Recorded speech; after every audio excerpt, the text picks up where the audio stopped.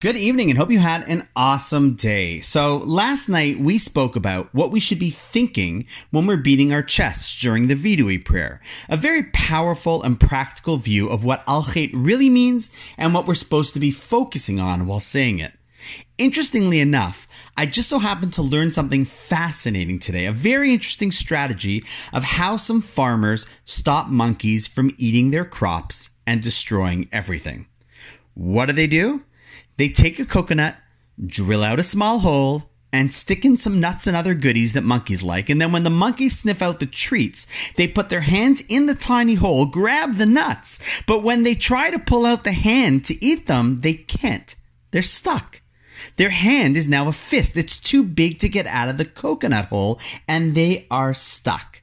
Now, aside from whether or not this is a nice practice, the obvious thing you should be thinking is, let go of the nuts so you can get your hand back and move on with your life. But the reality is that the monkeys simply can't let go. They want the treats too much, despite the fact that as a result, they lose their freedom to go on in life and enjoy anything. In fact, they can't even enjoy the nuts themselves. It's interesting, right? So, Rafi, why in the world are you sharing this? Well, to be honest, I'm not simply monkeying around with you on this. There's actually a really profound lesson that we can learn from this practice, which perhaps might just make our Yom Kippur that much more powerful. See, remember that custom I spoke about last night, Al-Khait, when we beat our chests with our fists? And perhaps a thought you can have as you use your fist each time is the exact lesson we can learn from what I just mentioned, so that we don't fall into the trap of monkey see, monkey do.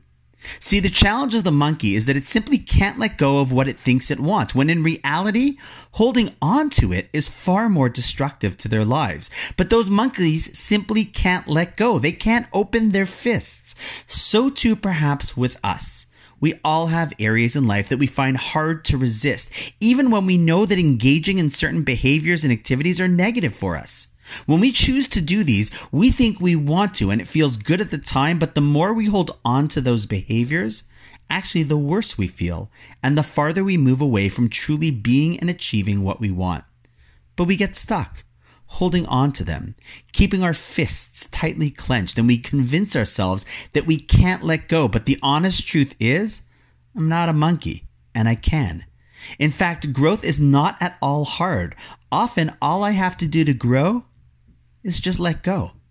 So while last night I gave the framing of the words Al-Khait, tonight's idea is a great one to keep in mind with each specific line. As I take my fist and beat my chest, I should tell myself, you know what? It is time to open my fist after this and just let it go so that I can grow. On that note, wishing you an awesome night, and I look forward to seeing you tomorrow.